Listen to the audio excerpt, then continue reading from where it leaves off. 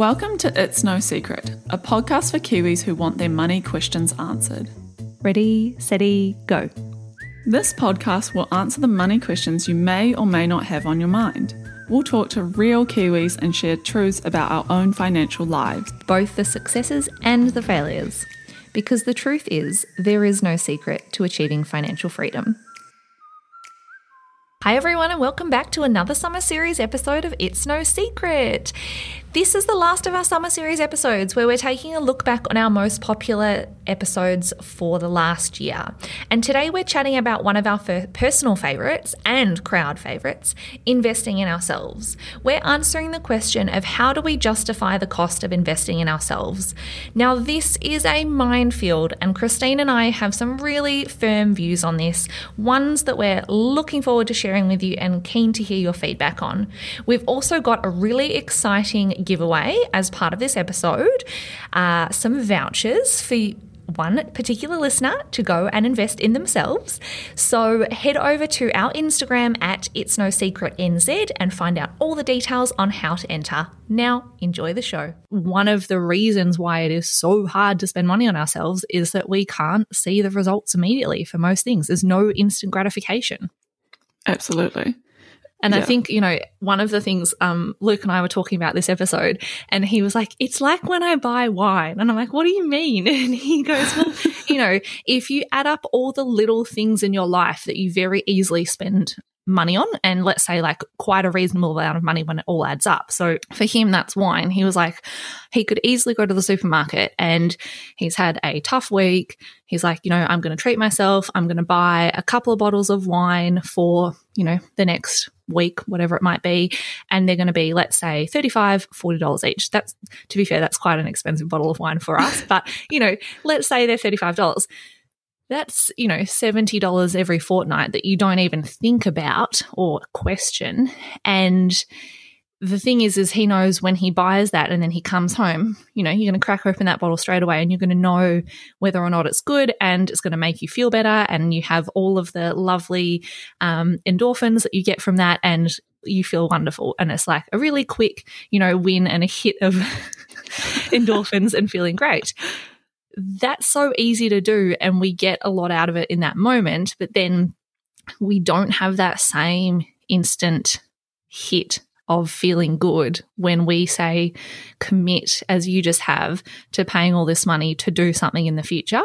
And whilst, you might say you have this session tomorrow, you come out of that like first session for this program and you probably feel really good after that session, but you don't know in advance that you're going to feel like that. Whereas I think, Luke knows when he goes and buys a $40 bottle of wine, he's going to be feeling great. Yeah. When he's having dinner and, eating it with his steak, he'll be feeling fabulous about that.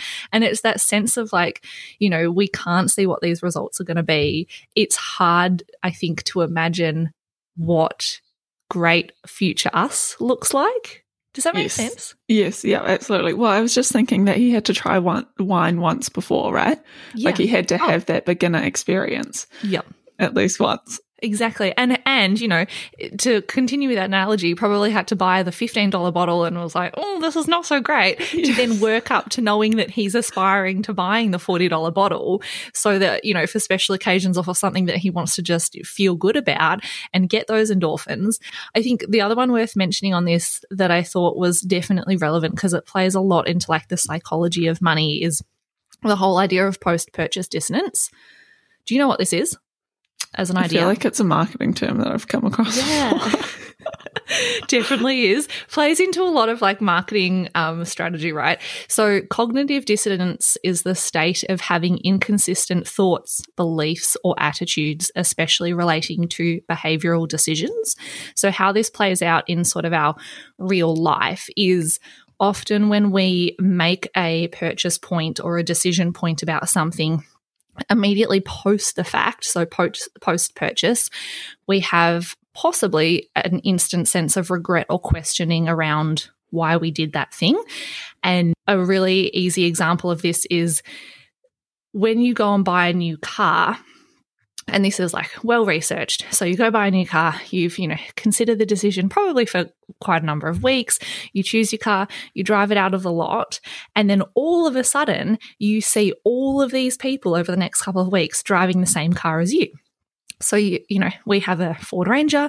You start to notice every other Ford Ranger on the road. Is it because there's more Ford Rangers on the road? No, it's because your brain is seeking out information to reconfirm to you that you've made the right choice. It's trying to combat the cognitive dissonance that is naturally happening after your decision that's, causing some sense of like inconsistent thoughts or, concern. And it's seeking out external information to confirm to you that you've made the right decision. Now, that's quite easy to do when you buy a car. It's very hard to do when you go and drop $1,000 on skincare. Because I could see Christine looking fabulous or this like other lovely lady on the street looking fabulous, but I have no idea if she's bought the same skincare as me. That's also really hard to do with, say, therapy, because how do I know or go and seek out like other information to reconfirm to me? Even with the gym, right? You only get that when someone else says to you, wow, you look really good at the moment, And That's so it's like, true. how do you be aware that this is an actual phenomenon of how our brain works and set yourself up to have factors or pieces of information or confirmations after the fact that feed back to you to confirm that you've made the right decision? Any thoughts on that? It's like we almost need hype girls, right? So it's like tell your friends that, you say to me, Kat, I've made this decision to go and do this coaching course. And then I find out that your first session is tomorrow. So that then on like Wednesday, Thursday, Friday, I can text you every day and be like, oh my God, I'm so proud of you doing this coaching course. You're going to be the best version of you. This is so great. And you'll be like, I know what you're doing. But maybe that's what we need. We need that. Yeah, that's so true. Well, I think you get that in some ways with coaching if you have a community around you because you're all kind of riding the bandwagon together. So maybe it is that piece about like finding an accountability buddy that also buys skincare, i.e. me and you, Yes. so then you can be like, oh my God, Kat, your skin looks so great today. Fabulous. This is very true. I think that is a great suggestion and it fits into accountability buddies and just having at least one other person that is maybe on the same kind of journey or, interested in the same kind of self-development, investing in yourself that you're also doing. Yeah, that is I think definitely good. And you'll never know if you don't kind of speak about it. It is something I will say is a lot of people can feel ashamed about investing money in themselves when really a lot of the people around you probably want to do it. They're just not allowing themselves to do it, right? So it is same thing about just general money is opening up a conversation around that because you enable the people around you to do it too. Yeah, absolutely. Yeah, that is very, very, very true. Because I think I just was telling you about how much money I was spending on skincare and like looking good at myself, and then that started the conversation and I guess the thought process for you, and then it's a real like ripple on effect. So yeah, absolutely. Yeah. Oh, cool. Now, I know that you touched on the whole, us understating our own value and being our greatest asset. So do you want to talk us through what does that kind of mean?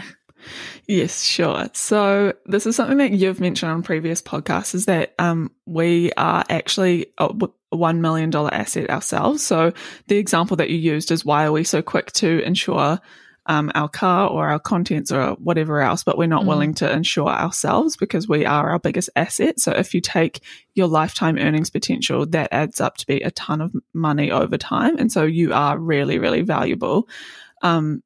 So it is kind of taking that moment to realize that you are worth investing in because you're going to get back what you put in. Heck yeah. Because I think about like your house as a comparison. Most people won't bat an eyelid to put a new lick of paint on like the walls of their bedroom to make their house better or, upgrade a kitchen, whatever it might be. But then the idea of spending $1,000 to invest in your own, mental health or growth, you're like, oh, no, thank you. Exactly. But why shouldn't you invest in this asset? Because if you're already worth $1 million, why not make yourself worth more? $2 million. Exactly. The world's your oyster. There's no upper limit on your self-worth. Exactly. No, I love this saying, and I think it's really has been key for me also to change my mindset around not feeling guilty about spending that money, because it is an investment just as much as buying a house is, or investing in shares or things like that. It's just a different kind of investment. It's really changing the way you think about it, more so absolutely continuing to regret it, essentially. Yes. Yeah, no, I totally agree. I think as well, it is worthwhile mentioning, and we will definitely get into insurance on another topic in general, but, you know, only 1 in 7 New Zealand households have income protection insurance to make sure that their income, so the value of you as an individual, is covered. And there's in total nearly 1 million households in NZ that would be vulnerable if they faced a long-term illness that stopped the major earner in the household from working. And I think that really highlights to me just how much of an issue this is, in that people understate their own value. They don't have an appreciation of the lifetime value of you as an individual, what you can contribute, what you can earn, and they're afraid to spend money and invest in themselves. Because for me, I know that Luke and I both have income protection insurance, and we would never consider cancelling that. That is, I guess, like for us, you know, reframing it, you could look at it and think, oh, that is a cost, and it is a cost, but at the bare minimum for me, I'm like, that's the minimum amount I should at least invest in myself, because that's covering me. That's making sure that I can continue to earn what I'm earning should something happen to me. That's such a good point, actually, is looking at those payments to your insurance as investing in yourself. Absolutely. Yeah. So, you know, if there's one thing you take away from this podcast, guys, it's like, at the bare minimum, go and invest in yourself and secure your incomes, because you are worth it. Yes. I'm going to go do that. Now this is one that I really wanted to talk about in terms of, you know, other things that we can do and reasons why we might struggle to invest in ourselves so much. And I love this example, and I'm hoping that this is going to be a bit of a lockdown challenge. And I don't think we've talked about this before, Christine, so you're going to have to jump on board with this one. But, you know, maybe one of the challenges is that we're sometimes just a little bit cheap. So and, you know, we've talked about this before, this whole idea of being cheap versus being frugal, and how do we make sure that we're not falling into like a cheap mindset, so that we do get on board with the idea of being able to spend money on ourselves and feeling confident about that. And we'll link to some of this in the show notes on the website, because there's a really good video where Ramit Sethi, who came up with this $100 challenge, talks through it on this YouTube video. So we'll link to that. But what I really love about some of the work that he's done is he has this thing called the $100 challenge. And I'm going to challenge all of our listeners to do this. So in the next 48 hours, we want you to spend $100 on something you love. And it cannot be spent on kids, pets, or charity. It has to be spent on you. It should be meaningful, and it should make you think. Now, the $100 amount also needs to be meaningful for you. So for some people, that will be a meaningful amount of money. For others, particularly if you're a high income earner, that amount may need to increase. It might be $300, $500, $1,000. In the example that Ramit was talking about this with Tim Ferriss, he was like, Tim Ferriss's amount would have a lot more zeros than $100. And for him, he gave the example of his amount for this challenge is between sort of $3,000 and $5,000. So it needs to be, you know, relevant to you, but also needs to be meaningful and really, really make you think about what you want to spend it on. So, Christine, with that in mind, do you know what your meaningful amount would be for you? And do you have any ideas or kind of instant thoughts that come to mind of what you would spend it on? I feel like I've literally just spent this on myself. Even better, even better. Yeah. I think I probably actually went above and beyond my meaningful amount. So a meaningful amount would probably be something like $400 to $500. Yep. Something like that. But I spent in the thousands so on the personal development course. But one thing I will say is that I really struggle to spend money on clothes. Like I really just do not like it. And I think it's because I find it really hard to justify the cost, and especially if you're going to buy one piece that's like 3 times as expensive as what you could get. You know, you could get quantity over quality. So maybe that's something that I decide to invest in, is $400 and something nice to wear. Yes. What about you? Good question. I So I think my meaningful amount would be probably about the same. I think when I was originally thinking about this, I was like, oh, $500 feels like a gut feel. But then realistically, I'm like, if I really wanted to push the boat out, I would probably try and increase it to like $800, because that for me, it's that balance between $500 I could quite easily spend, $800 starts to make me feel nervous, if that makes sense. And I think that's where you want to find that line of like, I really need to think about this. It's a little bit uncomfortable. And therefore it's then really meaningful to me as an individual and really makes you think, okay, what do I really value about wanting to spend on myself? And then in terms of what I would spend it on, great question. To be honest, I think it would probably be one of those things that I always like talk about but never actually do. And in my mind, I would love, but I also always tell myself is like a bit too bougie. So example, I'd spend $500 on booking into a day spa. That's one of those things I'm like, I would love that so much. But anytime I let myself think about doing something like that, I'm like, no, you don't need to do that. It's very expensive. Why would you do that? So I think it would be something like that, or it might actually also be clothes, because as I think I talked on the show before about, I don't spend a ton of money on clothes and I tend to kind of be a bit ad hoc with that. Whereas if I was like, you know what, it's spring, let's get some color into your wardrobe, let's feel fabulous, look fabulous, go and actually buy, as you said, something that's really, really meaningful. The other one would be a handbag, but that would be more than $800. Yeah. So yes, but that would be meaningful for me. I would love that forever and a day. So yeah. I just want to pause for a second, because I was thinking when you were saying that you can't spend this on kids, pets or charities, and I think there's like a question to be asked around whether giving to other people is giving to yourself, because I think a lot of people can feel guilty often, or like, that's where you derive a lot of joy is by giving to others, and kind of whether that's in time or with dollars. Do you think there's a balance to find there? Like, are we talking about investing in yourself, only in yourself, or can you do that through giving to others? That's such a tricky one.